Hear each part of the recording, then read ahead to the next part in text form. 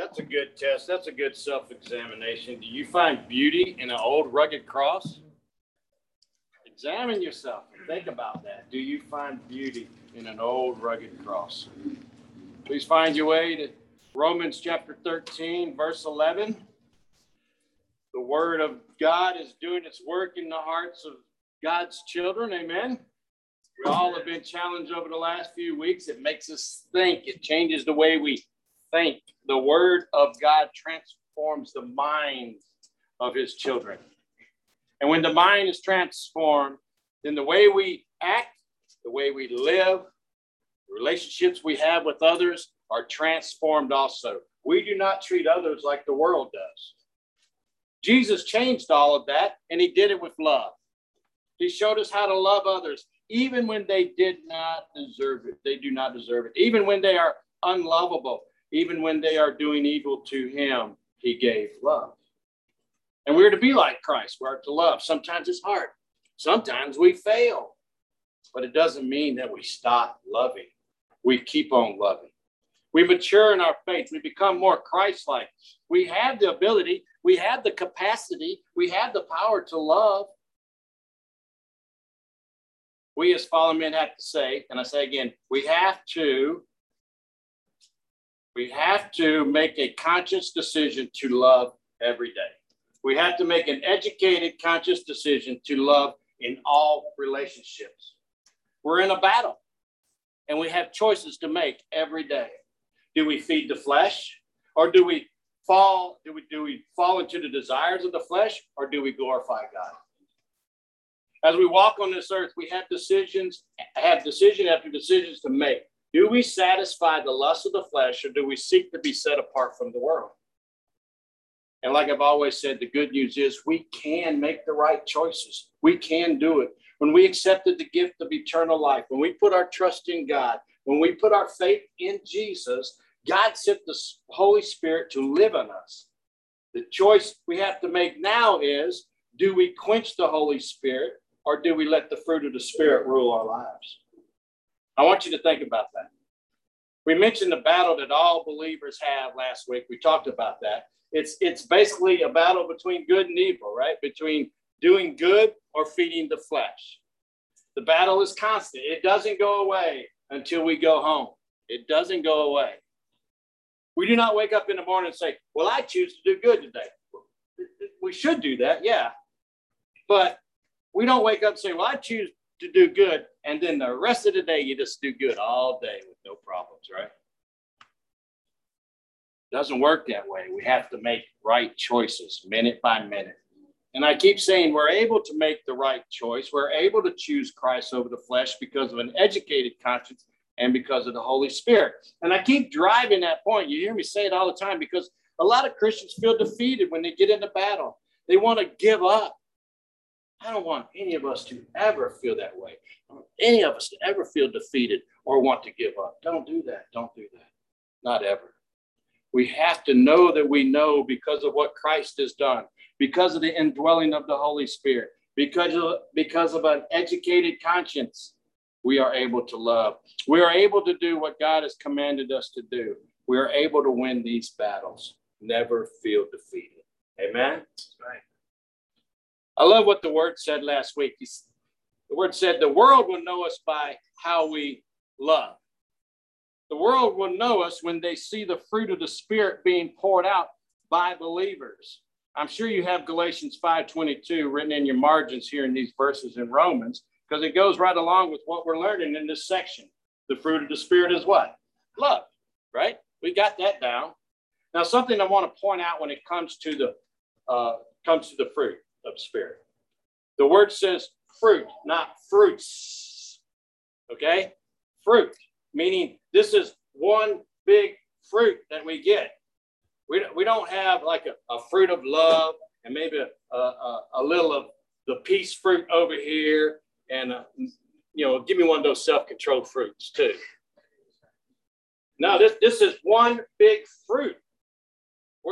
If you were able to pick the fruit of the Spirit, you would just like reach up and grab this big old fruit right down there and hold it. We don't have to say, but wait, there's more. No, you get it all right then. The commercial's over. It's done. We get it all. We have this one big, gigantic fruit of the Spirit. You don't walk down the fruit aisle and say, a little joy today, a little faithfulness, throw in a little bit of gentleness. My family would like that. No, the good news is we get it all because of the Holy Spirit in us. All of it is in us, and all of it comes out of us to this world, for this world to see. Love, joy, peace, patience, kindness, goodness, faithfulness, gentleness, self-control. We get it all in one complete fruit. And I bring that up because many people think we have the fruit buffet. We choose the fruit we want to live out. I'm struggling with this one. No, it doesn't work that way. We live out all of this fruit, and it is seen by the world. So we have a lot of power, and we're a big bunch of fruits. Not fruit cakes, just fruit distributors. Okay? Let's look back at verse 8 here in Romans. Owe no one anything except to love each other. For the one who loves another has fulfilled the law. For the commandments, you shall not commit adultery. You shall not murder. You shall not steal. You shall not covet. And any other commandment are summed up in this word, you shall love your neighbor as yourself.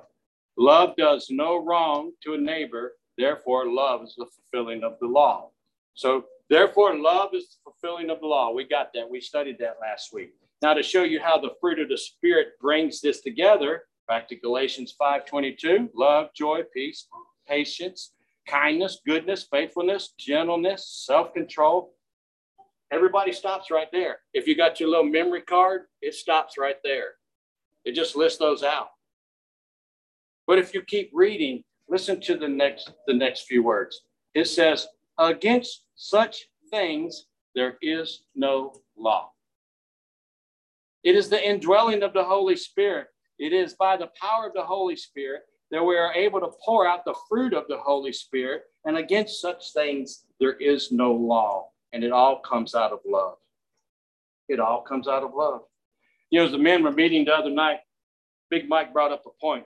He said, anything we do has to come from the heart and out of love. I won't go into the details of the conversation, but he said there was a point in his life that he realized that he has to do, or he does what he does to serve the Lord from the heart and out of love for no other reasons. He said it was a life-changing moment. It was a milestone in his life that he could look back on and say, that is when my walk with the Lord really changed. Love took over his life. Praise the Lord. I would say this, if any of us were to look back and remember that moment, the moment when love took over our lives, we could say that is when our maturity as a believer started to grow, started to take off, when love takes over.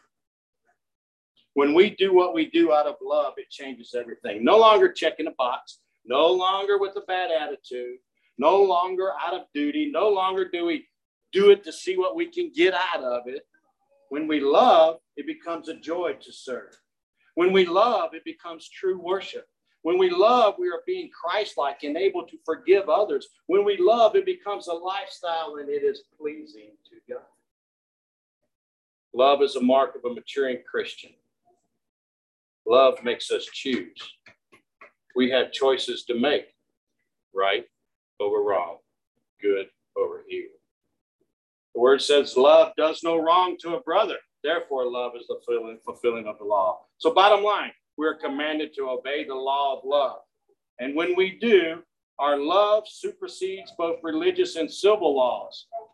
A lot of times we say, well, I'm only going to do what the law requires and no more.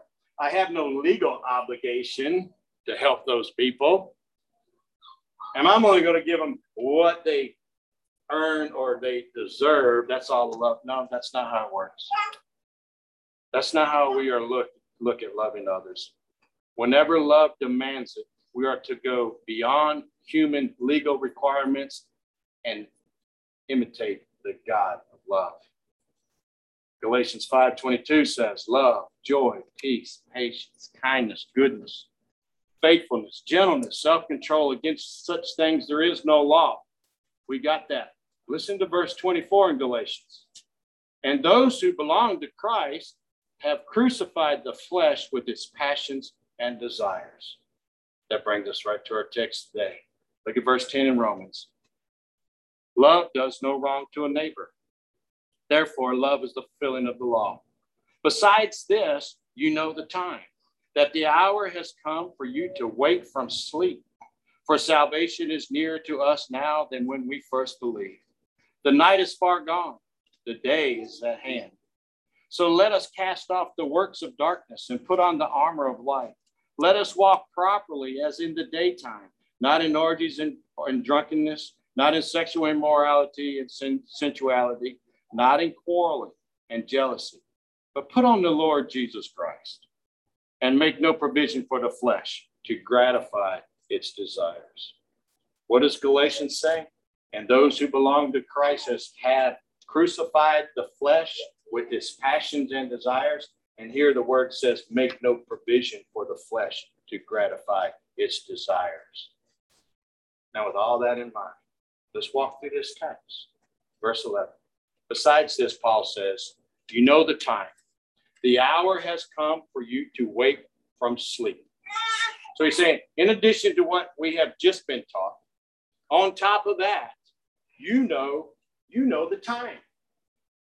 The word for time here actually means season. Paul says, you know the season. So after Paul goes through all this teaching on love, he says, besides that, you know the season. Remember last week as he talked about the urgency of showing love, meaning we do not wait until tomorrow to love. We love today. We don't put off loving our neighbor to next week. No, we do it today. So we love today because we're commanded to do so. But not only because of that, we love today because we know the season. The season. So we are to realize our constant need to show love, yes, but especially after we consider the season or the time. Listen to what Peter says. He tells us how to act to serve during this season. He says we are to be morally prepared and spiritually alert. 1 Peter 7:11 says this. 7 through 11. The end of all things is at hand. Therefore, so he's speaking. The end of all things are at hand. Therefore, since we know the season, what do? Be self-controlled and sober-minded for the sake of your prayers. Above all, listen what he says. Peter says, above all, keep loving one another earnestly, since love covers a multitude of sins. Show hospitality to one another without grumbling. As each has received a gift, use it to serve one another as good stewards of God's varied grace. Whoever speaks as one speaks the oracles of God. Whoever serves as one serves by the strength that God supplies, in order that everything God may be glorified through Jesus Christ. To him belong glory and dominion forever and ever. Amen. This is where we do all things for the glory of God. We love, we proclaim the word, we serve, all for the glory of God. So what we see is Peter, he's speaking of a season, and he tells us how to live during that season. James does the same thing. Listen to James 5:8 through 9. You also be patient. Establish your hearts. This is what we're supposed to do. Why? He says, for the coming of the Lord is at hand. He reminds us of the season. Do not grumble against one another. That comes up a lot, doesn't it? It's in there a lot. Do not grumble against one another. Brothers, so that you may not be judged, behold, the judge is standing at the door. John speaks of a season in 1 John 2:18. Children, it is the last hour. And as you have heard that Antichrist is coming, so now many Antichrists have come. Therefore, we know it is the last hour. And so there are seasons. And brings up a good question. What season are we in? And the answer is, we are in the end time. We are looking to the imminent return of the Lord Jesus Christ. The season, the last hour, the end of all things, the coming of the Lord is right where we stand right now. Christ's return is near. So the word says, because you know the time, because you know the season we are in. The word calls us to love, to be morally prepared. We are to be spiritually alert and diligently serving, all for the glory of God. The church should be seeking to live this all out. This is what sets us apart from the world. Verse 11 says, because you know the time, that the hour has come for you to wake from sleep. Because we know the season, Paul says, the hour has come. It is time for you to wake from sleep. Wake up, people. God is telling his children, wake up. The day is here. This is a shake up, wake up call to see the urgency to love and to be prepared. Paul's calling out the church. He's calling us out to wake up. As believers, as followers of Christ, we must be vigilant, alert, and not caught unaware. Wake up. Stop sleeping. Stop napping. The hour is here. Write this verse in your margins. 1 Thessalonians 5, 1 through 11. He says, now concerning the times and the seasons, brothers, there it is again. He says, you have no need to have anything written to you. I like that. It's like, you know this. You know. We should know as believers. We should know when it comes to the time and seasons. We should know. Verse 2. For you yourselves are fully aware that the day of the Lord will come like a thief in the night. While people are saying there is peace and security, then sudden destruction will come upon them as labor pains come upon a pregnant woman, and they will not escape. But you are not in darkness, brothers, for that day to surprise you like a thief. You are all children of light, children of the day. We are not of the night or of the darkness. So let us, there's some salad for you. So let us not sleep as others do, but let us keep awake and be sober. For those who sleep, sleep at night. And for those who get drunk, are drunk at night. But since we belong to the day, let us be sober, having put on the breastplate of faith and love, and for a helmet, the hope of salvation. So let us spur one another on. Let us build one another up. Wake up, church. Not just during my sermon. This is something you carry out. Be awake and alert all the time and all times when it comes to the things of God. Amen. Do you know what has to happen in order for Christ to return? Do you know what event has to take place before Jesus can come back for his children? The gospel. Preach the gospel. And it's being done. So basically, nothing has to happen. Look at the scriptures. Look at what the scriptures say. If you look at all the writers write as if Christ could come back at any moment. Paul lived as if Christ could return during his lifetime. John did the same. Peter did the same. The return of Christ is imminent and could happen at any moment. And that thought alone should wake us up. It should wake us up. But the problem is that we have this old sinful nature that rears its ugly head from time to time. And we get comfortable. And what happens is we get our priorities mixed up. We get caught up in life on this earth and we forget about eternity. We get caught up of just doing life. We get caught up trying to survive out here and we forget about Jesus and his return. And it could happen to the best of them. I've seen it over the years of people falling away and falling asleep. And it all starts with not meeting together with other believers. And that happens. And so out of love, you'll call and say, hey, been missing you. You okay? Yeah, I'm fine. I'm still in the word, though. I'm still, open the word. Just not able to meet together because I'm busy right now. I'm in a busy season. Then the world slowly takes them away from the word. They slowly turn away from opening the scriptures, and they slowly fall asleep. They fall into a state of spiritual apathy. They become spiritually asleep. And when one falls spiritually asleep, sin is tolerated and good works are not pursued. And soon they fall into a spiritual coma. And they do not wake up. If they do not wake up, they go into an all-out coma, and they become unresponsive to God. Ephesians 5:14 says this, but when anything is exposed by the light, it becomes visible. For anything becomes visible is light. Therefore it says, awake, O sleeper, and arise from the dead, and Christ will shine on you. Look carefully then how you walk, not as unwise, but as wise, making the best use of time, because the days are evil. Therefore do not be foolish, but understand what the will of the Lord is. And do not get drunk with wine, for that is debauchery, but be filled with the Spirit. There's a choice to be made.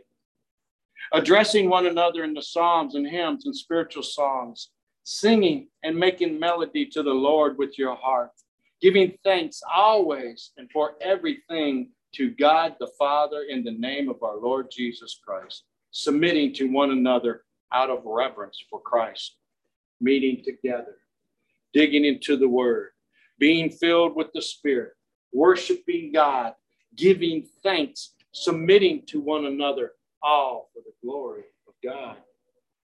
But for someone who has fallen asleep, who lives in the darkness, they do not desire nor do they do these things.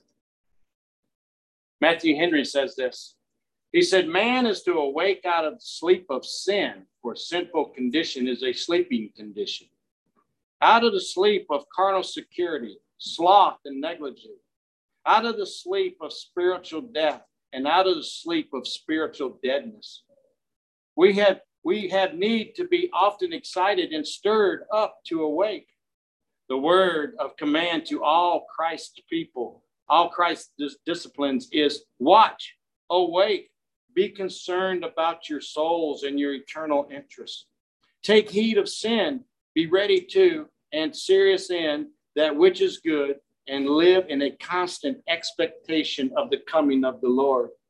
Consider what time of the day it is with us, and you will see it high time to awake. It is gospel time. It is the accepted time. It is the working time. It is the time when more is expected than was in the times of that ignorance when God winked at it, when people sat in darkness. It is high time to awake, he says. We know the time. We know the season. We are to be awake. Wake up, church. Besides this, verse 11, you know the time, that the hour has come for you to wake up from sleep, for salvation is nearer to us now than we first believed. Thinking about salvation alone should keep us awake. It should. You know, when Paul speaks of our salvation as nearer here, he's pointing to the consummation of salvation. There's three stages of salvation spoken of in the Bible. Ephesians 2:8, we know this. Paul speaks of the salvation that was accomplished in the past. He says, for by grace you have been saved through faith. And this not of your own doing, it is a gift of God, not of works, so that no one can boast. So we have been saved. The word speaks of our salvation in the present. 1 Corinthians 1:18, for the word of the cross is folly to those who are perishing, but to us who are being saved, it is the power of God. So we have been saved and we are being saved. Here in Romans 5:9, we can see our future salvation. It says, since therefore we have now been justified by his blood, much more shall we be saved by him from the wrath of God. So much more shall we be saved. All three tenses come to mind here as you see this. You can think about it this way. It's so justification refers to declared and positional righteousness that happens once and saves the believer from the penalty of sin. Sanctification, you hear that a lot, refers to the lifelong process of believers growing spiritually in practical righteousness. Glorification refers to the believer's ultimate perfection as a child of God. So we can look back at the moment of salvation. We can see that we are called to work out our salvation. And as we work it out, we know that our salvation, as Paul says, is nearer to us now than when we first believed. And that thought gives us an eager expectation that the fullness of all that salvation means is yet to come. It's yet to come. I can't wait for that time. Amen. I can't wait.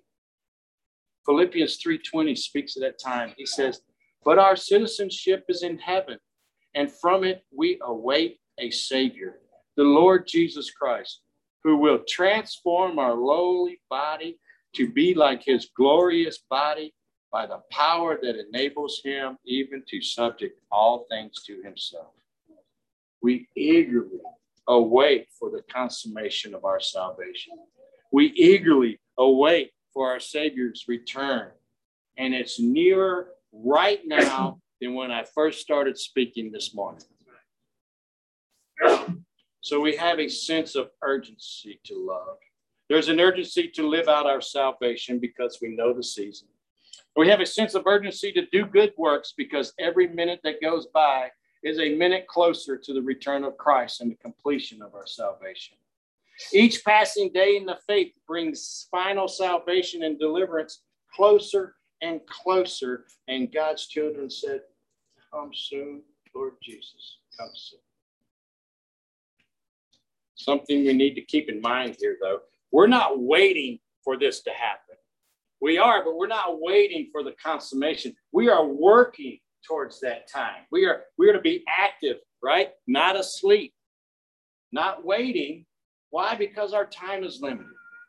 Opportunities are brief.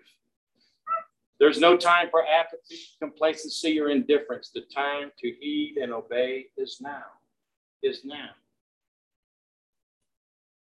Now that we know the season, now that we know the hour is here to be awake, now that we know our time is limited, now that we understand our position in time, what are we to do in the present time? What do we do here as we look forward to the return of Christ?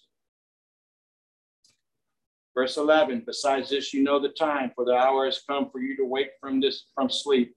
For salvation is nearer to us now than when we first believed. The night is far gone. The day is at hand. So let us, there's some more salad there. Let us. Every time we see let us, we have to know that that's a call for action and that's a call for obedience. Every time. So let us cast off the works of darkness and put on the armor of light.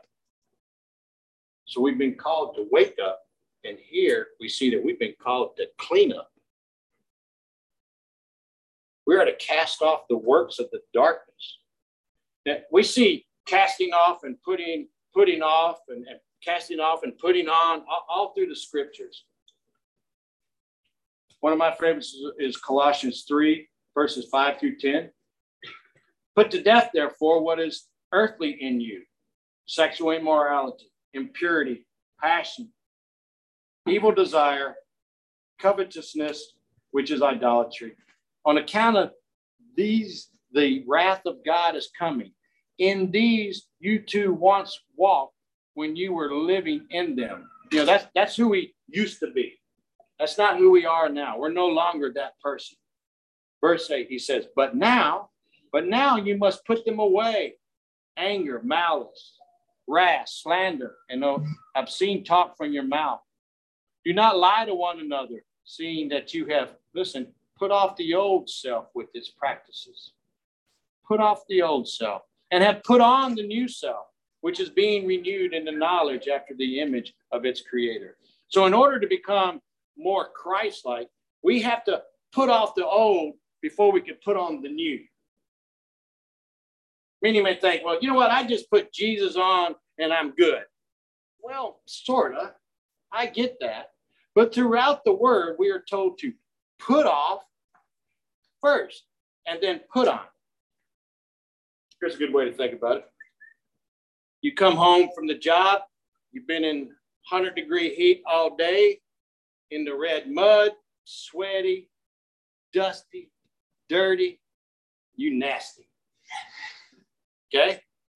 And you come in, and your beautiful wife says, you know, I would like to go out and eat tonight. I want to go to a nice restaurant. And you being the good, loving husband you are, say anything for you, my love. We'll go. And you say, let me go get ready. It won't take as long as it takes you, but I'm gonna go get ready. And you go into the room. You go into the room and you put on this nice white suit, but you don't take off your work clothes. It goes on. You just put that white suit right over the dirty clothes. So what happens? That smell, that stench, the dirt and sweat just seeps right out from under those beautiful clothes, and it comes out. You see, we have to throw off the old clothes and put on the new. And maybe bathe in between there, guys. Maybe we could take a little longer getting ready. I don't know. We have to put off the old, clean up, and put on the new. But don't read me wrong here. We don't clean ourselves up and then come to Christ. It doesn't happen. For one, we will never be clean enough to come to Christ. Not ever. I've had people tell me, well, look, you know, man, I got some stuff I need to get straight. I need to, you know, get rid of this and do that. I need to clean up before I come to church or come to Jesus. Doesn't work that way. Doesn't work. We know we do not have the power to clean ourselves up before we come to Christ. Without Christ, we don't have the power to clean up. We don't have the right clothes to put on to come to Jesus. He gives that all to us. Christ supplies all of that. Remember, we can do all that God has commanded us to do through what? The power of the Holy Spirit. That's how we clean ourselves up. We come to Christ dirty, sweaty, nasty, and then the Spirit takes up residence in our hearts. And when that happens, he starts doing a mighty work in us. He starts cleaning us up. We then have the power to put off the old man, to put off those old clothes, to put off that old man and those deeds, and put on the new man that is continually being renewed in the knowledge of God. And we begin to realize who we are in Christ and how we are to live. We begin living a transformed life. Each one of us is a child of God, and we should be wearing that armor of light, like God says, not the deeds of the darkness. As believers, we have no reason to get involved in the sinful pleasures of the world. The text I read today, listen, look at that list of things to put off. We're called to action.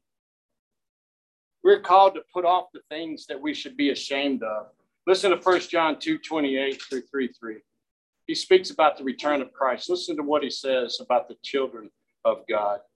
He says, and now, little children, abide in him, so that when he appears, we may have confidence and not shrink away from him in shame at his coming. If you know that he is righteous, you may be sure that everyone who practices righteousness has been born of him. See what kind of love the Father has given to us, that we should be called children of God, and so we are. The reason why the world does not know us is that it did not know him. Beloved, we are God's children now, and what we will be has not yet appeared. But we know that when he appears, we shall be like him, because we shall see him as he is.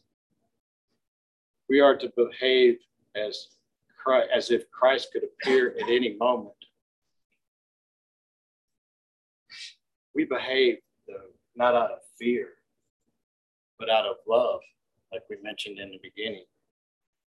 We do what God commands us to do because we love him. Not because of the fear that we might get caught and be punished. No. No. Love. Love is the mark of a maturing Christian.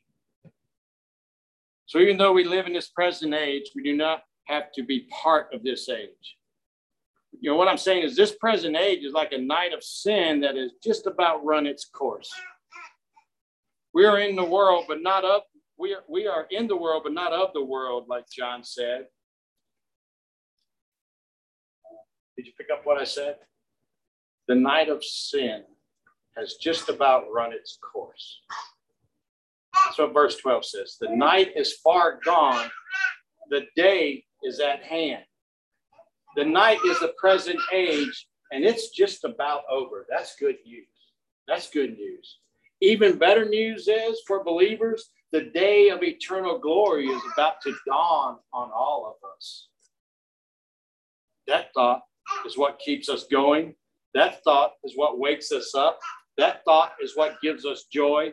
That thought is what gives us hope. Now that we know the season, now that we know the hour is here to be awake, now that we know that our time is limited, now that we understand our position in time, now that we know the night has just about run its course, we cast off those filthy garments of the world and we put on the armor of light. The night is far gone, the day is at hand, so let us cast off the works of darkness and put on the armor of light. We have choices to make in our lives. Do we choose the deeds of the darkness? No, not as children of God. That is not how we behave. We are set apart. We have no reason to get involved in the sinful pleasures of the world. We have to be proactive in doing this. We let the Spirit of God rule in our lives. We educate our conscience. We put on the armor of God. We put on the armor of light. That means we put on a protective covering so we can live a holy life. We're to be proactive. Paul was active his entire time of his ministry. I love what he says towards the end. He rejoiced. He said, I have fought the good fight. I have finished the course. I have kept the faith. In the future, there is laid up for me crowns of righteousness, which the Lord, the righteous judge, will award to me on that day. He said, not only to me, but also those who have loved his appearing. And what Paul's doing there, he's reminding every believer, guess what? We all will appear before the judgment seat of Christ. Each one may be recompensed for his deeds in the body according to what he has done, whether good or bad. We have choices to make. Deeds of the darkness or deeds of the light. We are already eternally freed from the condemnation and punishment of our sins. Christ, taking upon himself the sins of the world, became permanently effective for us the moment we received him as Lord and Savior. But when he returns, when Christ comes back, which we know could be at any moment, there will be a judgment of our efforts on behalf of the kingdom when he will bring to light the things hidden in the darkness and disclose the motives of men's hearts. And then each man's praise will come to him from God. It does matter how we live. It does matter. Cast off the old, put on the new. We are new creations. So let's leave with this today. We always stand on the promises of God, right? The Lord himself made a promise to his people. He said, let the one who is righteous still practice righteousness. And let the one who is holy still keep himself holy. Behold, I am coming quickly, and my reward is with me. We know the season. We know the hour is here to wake up. We know our time is limited. We understand our position in time. We know the night has just about run its course and the daybreak is at hand. But what we do not know and cannot know the hour of which Christ will return. But we do know that we are some 2,000 years closer than when Paul wrote this letter. We do not know how much sand remains in the top of the Lord's hourglass of human history, but there is abundant evidence that not much time is left. We know that we are nearer to the coming of our Lord with power and great glory than any other generation in history. And every day we live, we come one day closer to the coming of our Lord Jesus Christ, the final events in God's redemptive plan. So we have been called to wake up. We have been called to clean up. And next week, we're going to see that we're called to grow up and put on the Lord Jesus Christ. Amen.